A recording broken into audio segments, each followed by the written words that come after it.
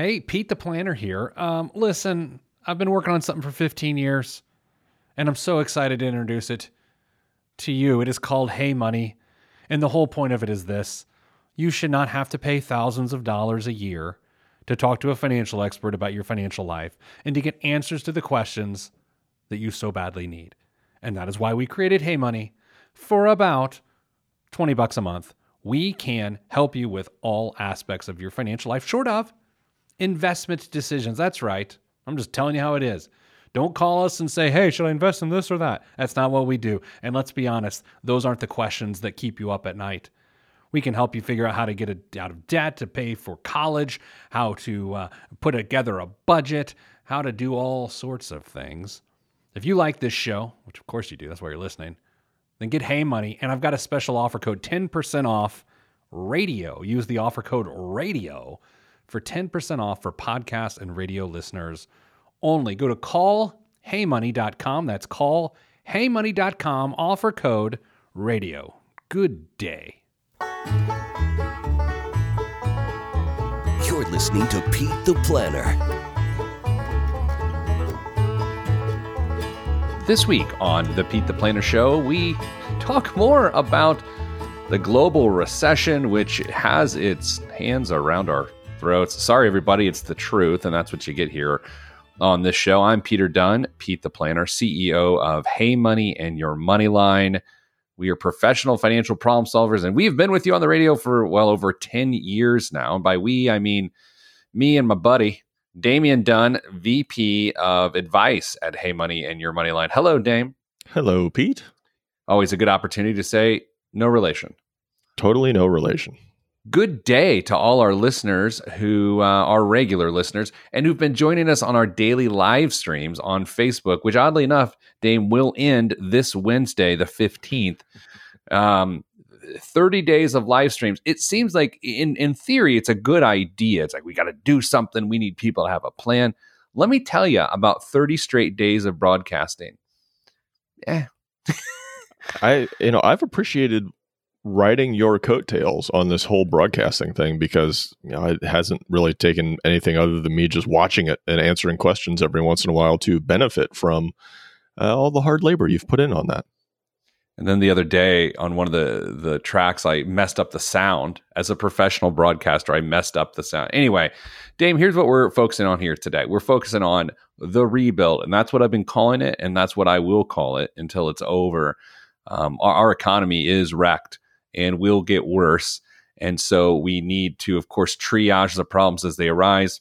But we need people to keep the rebuild in mind and put together a sustainable financial plan and base for their family. Dame, we are not I told you so sort of fellas. And so we're not going to do that. But I can say in the rebuild, people need to do things differently than they did this time around. There's going to be any number of changes that we're going to notice in our small focused lives, meaning family, immediate family and friends, versus larger lives, maybe coworkers and businesses, neighborhoods, and then towns and cities and country on top of that. So we got here to where we're at for any number of reasons. However, going forward, for us to really get things back to as close as they were that we can remember, we are going to have to make concerted effort to adjust some of the behaviors that we had prior to all this happening. I totally agree.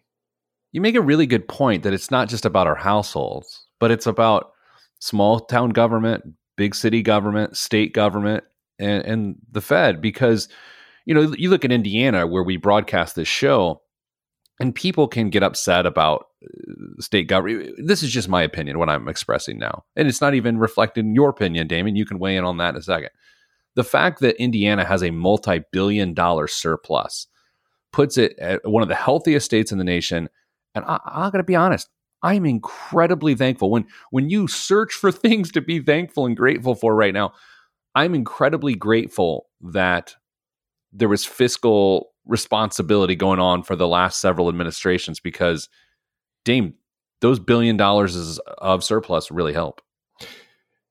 it's going to come in very handy over the next 12 to maybe 24 months as the fallout from what we've experienced so far in 2020 really comes to fruition, because local governments, as you just mentioned, are going to struggle for a little while with tax revenue potentially.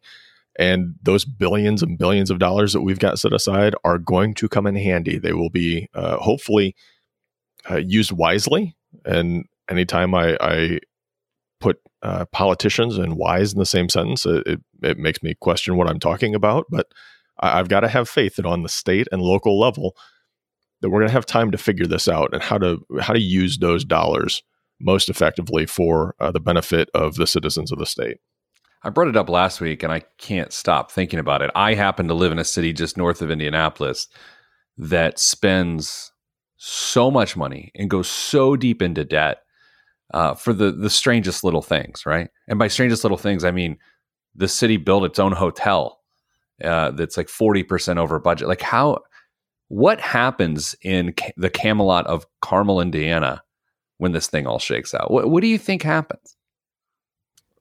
Man, I would assume, I would hope that there will be a very hard look taken at how business has been done in the past, and that may mean that there's going to be some liquidation of some things that are really kind of meaningless and frivolous for that area. But there's, I don't know, part of Carmel is the whole vibe and the culture that's being developed around there, and they want to maintain that. So they've tried to be very proactive on expanding that even. So I don't know. They may have to let people come and be a part of that rather than the government driving some of that. Yeah, the strange part is, and everyone sort of gets this out, is no one knew there would be a global pandemic once it started happening. Of course, there's reports of, we had ideas in November and this. I'm saying just the city of Carmel, Damian Dunn, Peter Dunn, anyone with any other different last name, no one really knew that this would happen. So when you start to deal with it and you look at the ramifications of your decisions and preparations over time, you kind of let yourself off the hook a little bit. You go, well, I didn't know we'd be in a pandemic. However, Dame, you never know what the unknown is. That's the whole point. And I hate, I'm not going to go there. I was going to compare this to another horrible day in our nation that we never thought possible. But you just never think an emergency is possible. That's the whole point. Otherwise, you would prepare for the emergency yourself. And that's where I get concerned about this is I think fundamentally Americans' lives will change financially for a decade, at least. I think the sensibility of the Depression will come to us, but in a completely different way. And it's that back in the Depression, there was no consumer debt, right? You couldn't bail yourself out or figure it out later. You were forced to deal with really hard ramifications really fast, kind of like what people are dealing with now.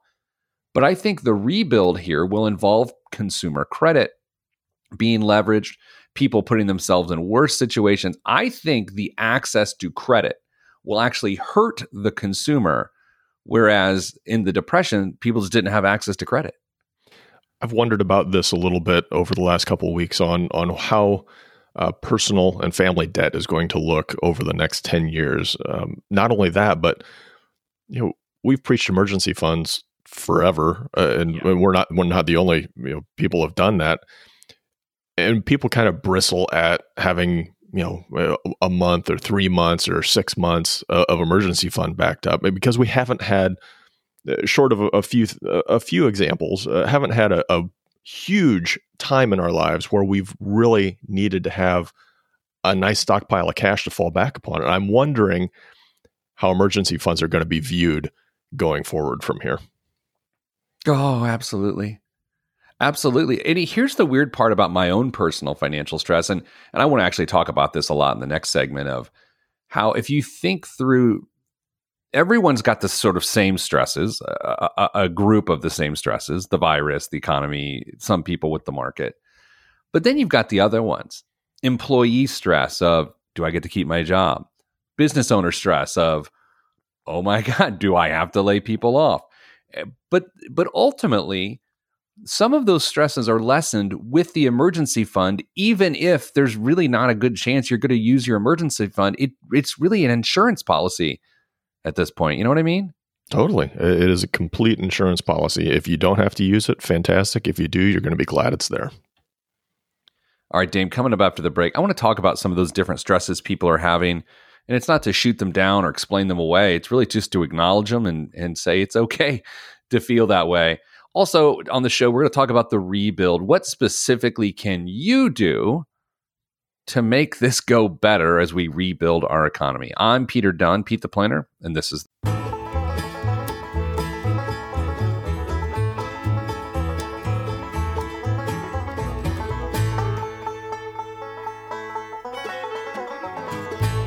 back on the Pete the Planner show. It's, what are we calling this? The global economic pandemic?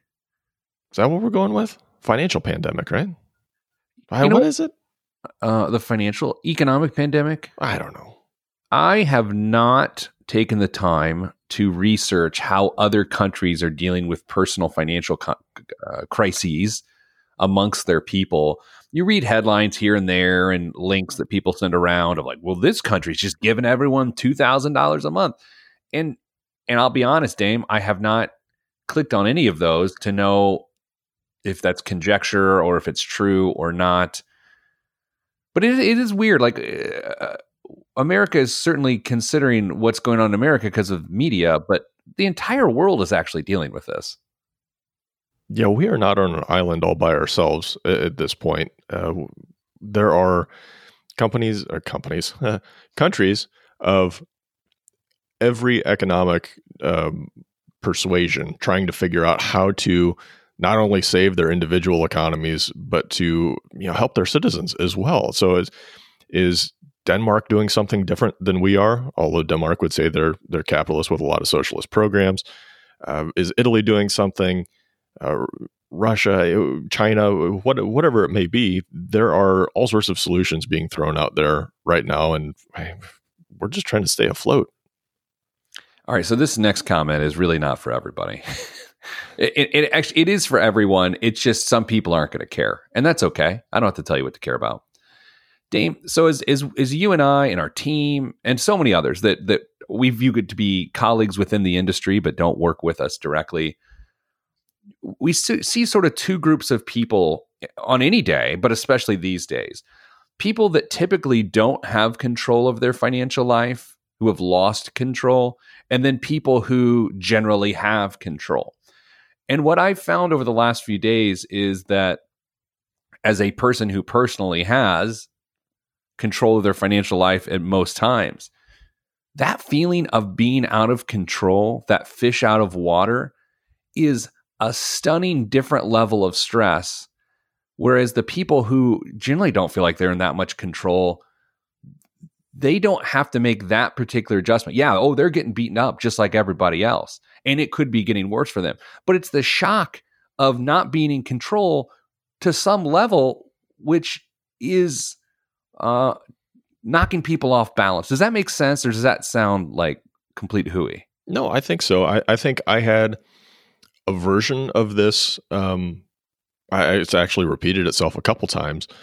And that was going to the grocery the first few times after everything started happening, where stuff you would normally buy wasn't readily available. I experienced food insecurity, however minimal that experience was for me, because I was inconvenienced. But that feeling was still there, that little twinge in your guts, knowing that you couldn't get what you had hoped you were going to be able to get. And then I had to think about families that deal with that all the time. Right. And I mean, you talk about reality setting in on you really quick. Like I always kind of enjoyed going to the grocery, and I would often think this is an experience that a lot of people around the world will never have. Just being able to walk into a building filled with food and supplies from top to bottom that you can afford. That you just go fill your cart, walk up to the counter, pay for it, and walk out. And then all of a sudden, I can't get a 5-pound bag of potatoes and I'm frustrated. Weird. And then you just feel like utter crap because you're mildly inconvenienced for something like that. And hey, dude, I don't need the carbs anyway. It's okay. So I'm facing these things personally, just like I think probably everybody else is. And maybe it changes perspectives and how we relate to each other. Yeah, I think it could. I'm going to paraphrase something I saw someone put out, and I can't actually use the words that they used, but it essentially said, welcome to the rest of the world. This is what it feels like to be marginalized on a regular basis, right? Mm-hmm. And I agree with that. And I have been also thinking about this over the last few weeks. I don't think people who are wealthy don't want people who are poor to not be wealthy. I got to say that better. Hold on. Let me try this again. It's not that people who are wealthy don't want the poor to be wealthy. Mm-hmm. It's just they want to stay wealthy. Mm-hmm. And it's not that the poor want the wealthy to be poor. It's just the poor also want to be wealthy. Mm-hmm. And so I think sometimes what we think divides us is that we try to, this idea that people try to keep other people down. I don't think that's it. I think it really has more to do with self-interest, and they're not even thinking about the other group. And I wonder if this community feeling of being out of control begins to shift that paradigm or not. I don't know. I'm wondering out loud. I hope you're right. I have no idea either. And I'm wondering what kind of ripples this is just going to have. Does it start there? Does it move into communities at large? Does it move into government policies at large?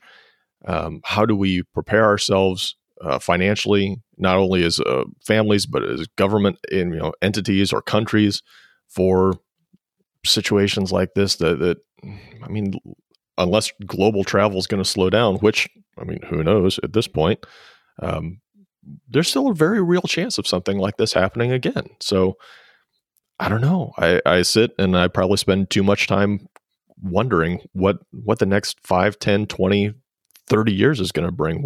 When my kids are my age, what are things going to look like? Well, I saw something the other day, and I just keep saying that, which is just, it's because I sit and read the internet all day. Like a dummy. Yeah, we got to talk about that. Oh my gosh. I did read it, but it's reading. I'm reading the Wall Street Journal. I'm reading the Financial Times. I'm reading the New York Times. I'm reading nonstop. And it was, okay, you're a parent of a high school senior right now. What do you even think about, the decision you made as a family as to what school your child goes to for college? And how can you even get your head around, well, we were comfortable taking on $30,000 of debt for the kid and then ourselves taking another 50 on top of that. How can you even make that decision anymore? Yeah, college is its own problem. College has a few challenges outside of this that it's going to face in the next few years with an enrollment cliff. We talk about the affordability of college and the debt that people assume to go to get that education. And then we have this, and then we have, as I mentioned just a minute ago, the enrollment cliff that's coming up. The face of college could look completely different in 5 years or 10 years versus what it does now. We can't plan for it, obviously, right now. We have to make our plans based on what we know and what we can experience. But man, if my kid was a senior, would I want to send him off to a campus with 30,000 kids packed in a relatively small area right now? I'm thinking twice about that. And would you do it at a $50,000 university versus a $10,000 community college? And would you do it knowing that we're going to be at 10% unemployment for the near future? Exactly. Which, it's going to be a really, really small demographic that's going to say, "Get out of my house and go experience college." For that huge dollar amount, it's going to be different. At the very beginning of this whole thing, I thought for some reason, because I'm dumb, that this could shrink the wealth gap. And then about a day and a half later, it occurred to me that this is only going to make the wealth gap problem worse. And then you talk about the middle America, the middle class disappearing. Man, what it takes to be, in that group anymore has changed even more. I so articulate here today. All right, Dame, coming up after the break. I promised that I was going to tell people what they can do to help them to rebuild. And we are starting that when we get back. I promise. I'll even be able to talk. I'm Pete the Planner, and this is the show.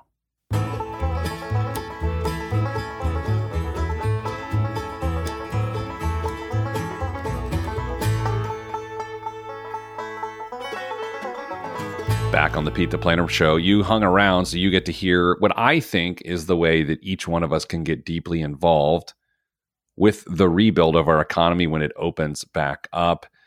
And Dame, the concept revolves around the concept of trapping money in your local economy. Trapping money in your local economy. Can I paint a picture for you? Please.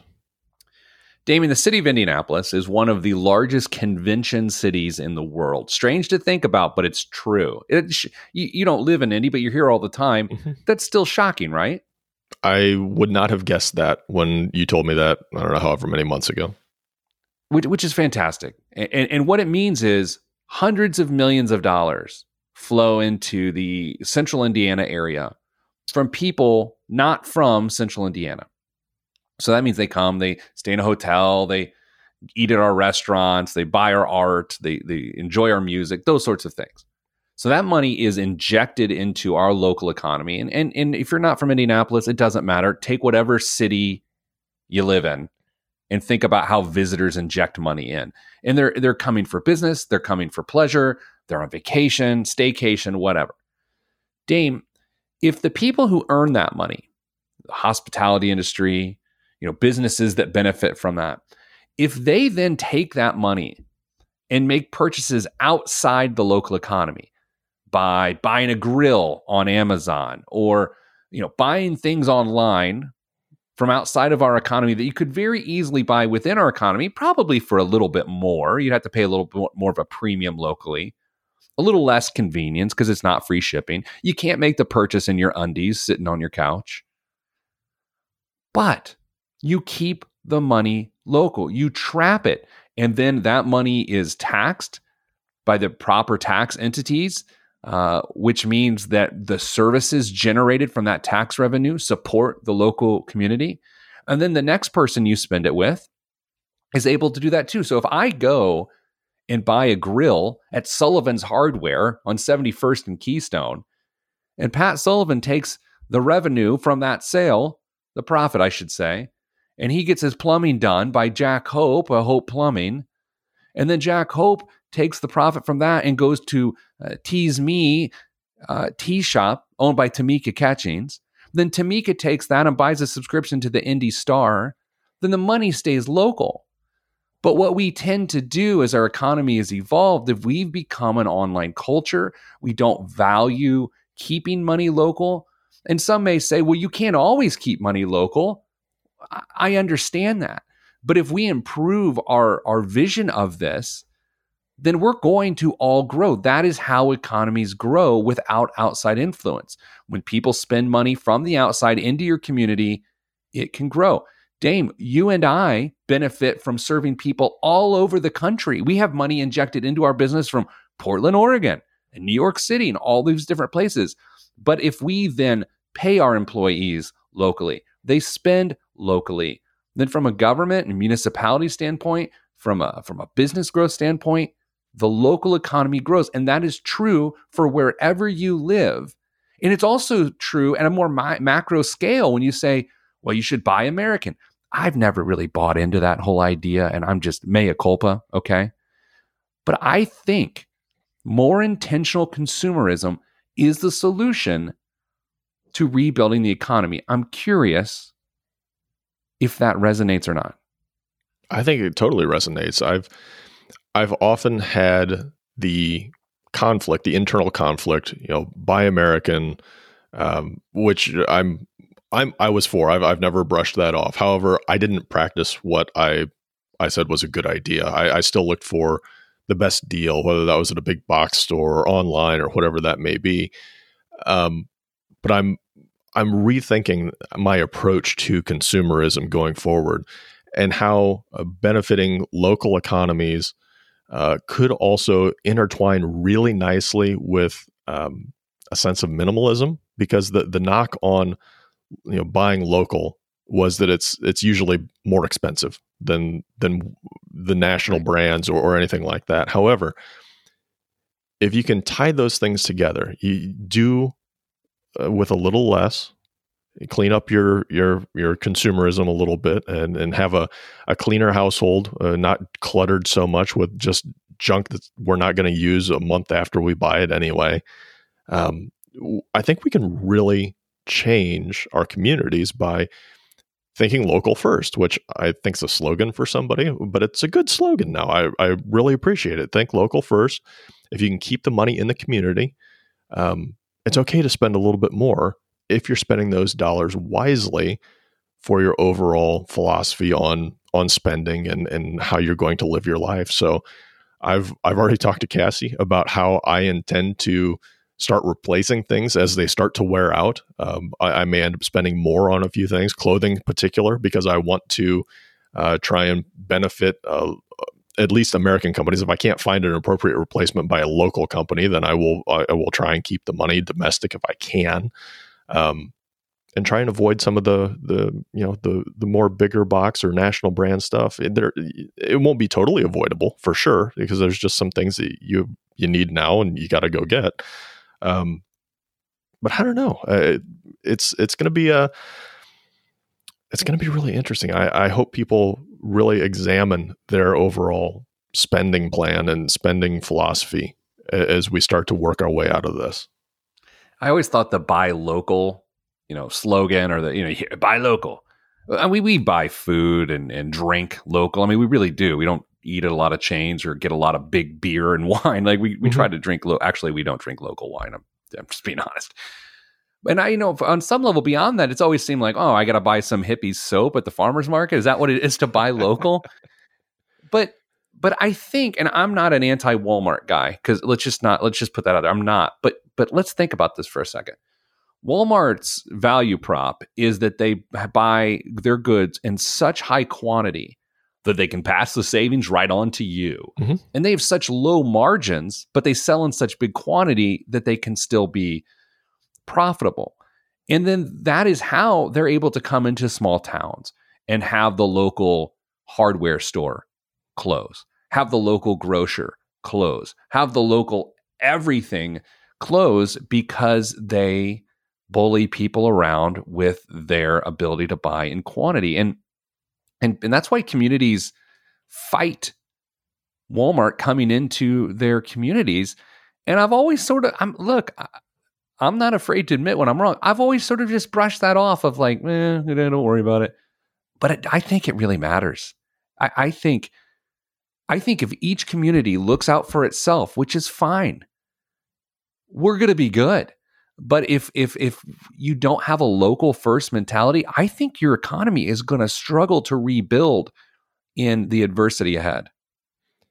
And I want to be sensitive to folks and families who may not be able to do this, that have to shop at absolutely places who are the least expensive game in town. That's fine. You got to do what you got to do for your family. However, there are probably a number of people and families that are listening to this right now that this may be a way that you can start integrating a new philosophy into your system and show your kids the value of spending locally. I remember going to a hardware when I was a kid. It was fantastic. And the day that small town hardware closed was really sad. And I got to say, I was part of that closure because I spent my money elsewhere a lot of times. Yeah. Man, I think about in central Indiana, there was a local sporting goods chain called Galleons. Did you ever get to go there when you come down to Indy? I'd heard of it, but never went. Man, it was the greatest store in the world. I loved it. I still have stuff from Galleons. And, it went the way of the big sporting goods store, which, still does a lot in the community and this, that, and the other. Mm-hmm. But the profits are still sent out of state. And then those are spent out of state. So I don't know. I think most of our podcast listeners, oddly enough, can make this choice. I think many of our radio listeners can make this choice. And it's a choice that I plan on making. So coming up after the break, biggest waste of money of the week and more. This is the Pete the Planner Show. Buy local.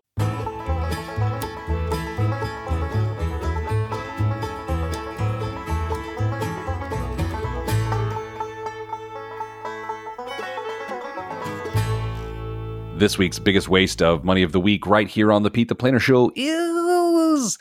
All right, Dame, I actually can't tell if this is a waste of money or if this is the future. Please tell. Oh, what's that? So please tell. Oh, I will.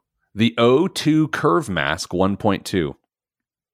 The O2 Curve provides superior protection with a better seal and more breathability than any other respirator.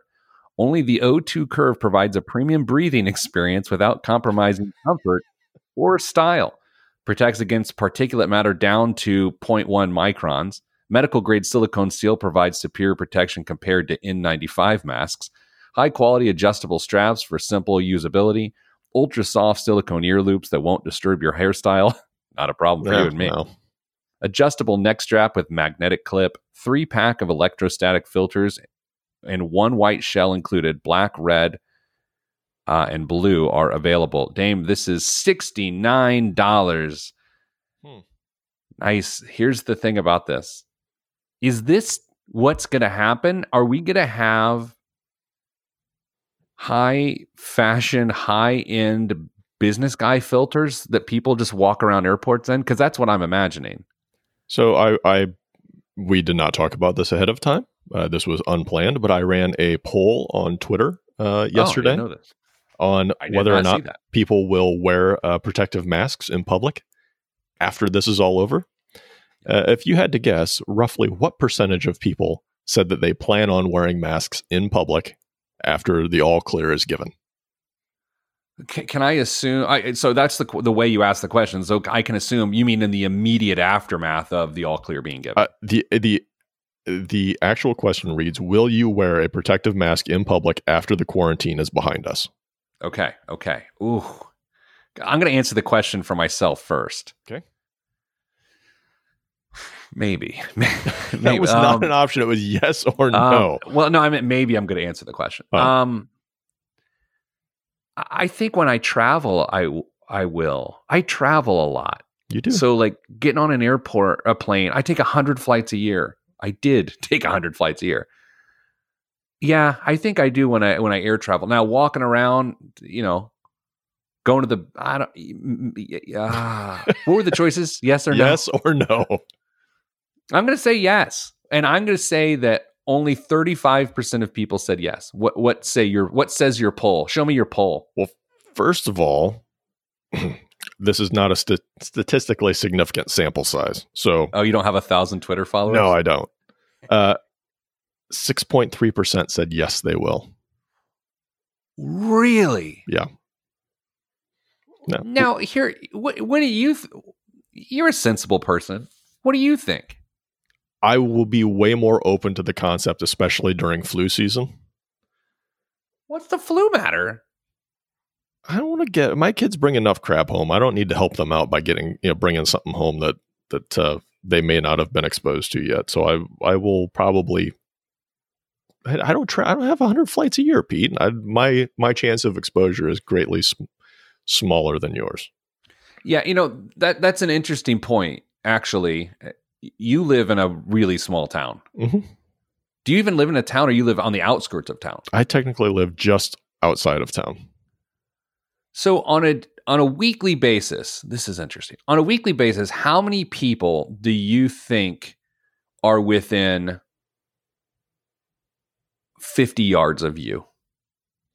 I mean, of me personally? You personally. You can include church. You can include picking up your kids from school. I mean, whatever you want to do.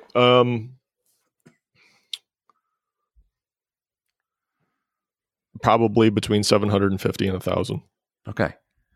I've thought about this question recently. I bet, based on my lifestyle, tens of thousands every week. And so I will be strapped with a mask. Now, will I have a dollar sign on it? I don't know. I think branded face masks are going to be a thing. Branded swag, Hey Money face masks. What do you think? So let's do it. That's going to happen. Branded Totally. face masks are going to happen. Totally. I actually asked the second question. Do you want to? What's the follow up? I like this. Dr. Fauci thinks that shaking hands should become a thing of the past. What are we going to replace it with? The options were a slight bow or namaste. Yeah. A head nod with eye contact. Doesn't matter. Still going to shake hands. Or other.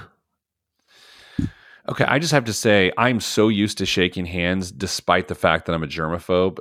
Just the habit of reaching for someone is going to be a little bit hard to break. I'm going to go with a smile and nod. What did your poll say? Show me your poll again. The number one response was still going to shake hands, 35%. Wow. Followed closely by head nod with eye contact. Other was third. What the more popular suggestion was the forearm bash, a la the late Bash 80s. Brothers. Yeah, late 80s athletics, Bash Brothers. I don't like that one. Yeah, and fourth place was bow. I like the kid and play foot touch. Where you could have twist your feet and you go up and you both touch a foot and then you back off and you touch the other foot. What are you going to do? I'm just going to stay at home and talk to people through the internet. I will never touch you again. Okay. I'm all right with that. Yeah, this is really interesting. Okay, let me set a scene for you. You're at a finals presentation to win a big block of business. You're in a big boardroom. Dame, you've been there with me, right? Mm-hmm. Everyone's important, but there's very important people in the room. You walk in. You're trying to win business. There are other people trying to win that business. Someone reaches for your hand, but your personal policy is either the kid and play or the nod and wink. Do you take one for the team and touch this person's hand, which they've touched who knows what? And do you lose the business? What do you do? First, I think there's going to be a lot of corporate policies around this in the future that they'll just say, hey, we're a non-handshake company, or whatever their preferred greeting is going forward. However, if I'm in this situation, I probably just carry a bottle of hand sanitizer, and then I look like that freak who is OCD about who no longer looks as crazy as they did 3 months ago, right? After they touch something, they get the hand sanitizer out and wipe themselves down. I think the real key is, if you're going to do that, as you pull out the bottle very quickly out of your pocket and apply the hand sanitizer, you have to maintain eye contact with the person you just shook hands with, just to say, don't worry, buddy. It's you, not me. Yeah. Right? Do you offer but then you could offer too? them some. Yeah, exactly. Yeah. Maybe you offer them first. It's like serving tea to someone in Japan. You pour them first, and then they have to pour you. So then you hand them your hand sanitizer. They're sanitized, but the bottle itself's dirty. They serve you. They hand the sanitizer back, which is now still. You just for hours. You just back and forth, spray each other with gel. Yeah, we could have branded hand sanitizer too. Oh my gosh, that was a big thing probably 10 years ago at like trade shows and stuff. Masks. Yeah. Dame, I hate touchpads right now. Like if you go to the store and they're like, totally. And then like, you and I go to a lot of corporate offices where you have to sign in on the iPad on the desk. Like, I don't want to touch anything. I don't want to touch door handles. I'm going to carry a hook with me. What do you think? Is it a branded hook? It's a branded hook. There you go. Called themoneyhook.com. Ooh. Oh, I'm going to buy that real quick. Oh, Dame. We're going to get through this. I don't know what it's going to look like. I've got my mind right. It's today's, we're recording on the 10th of April. This is playing around our walk last night. I've got this, I've got 5 weeks in my mind until life gets back 15% of its normality. I give it 5 weeks. It's going to be the best 15% of our lives. Damn, I can't wait to never touch you again. It'll be the best. All right, everybody. We're already started on it. That's true. We're weeks into that. Mm-hmm. Everyone go to callheymoney.com if you want us to walk through your personal protection plan. Oh my God. Go to callheymoney.com, discount code radio. That's all we have time for. Send you good vibes because good vibes are all that's in the budget. I'm Pete the Planner, and this was a show.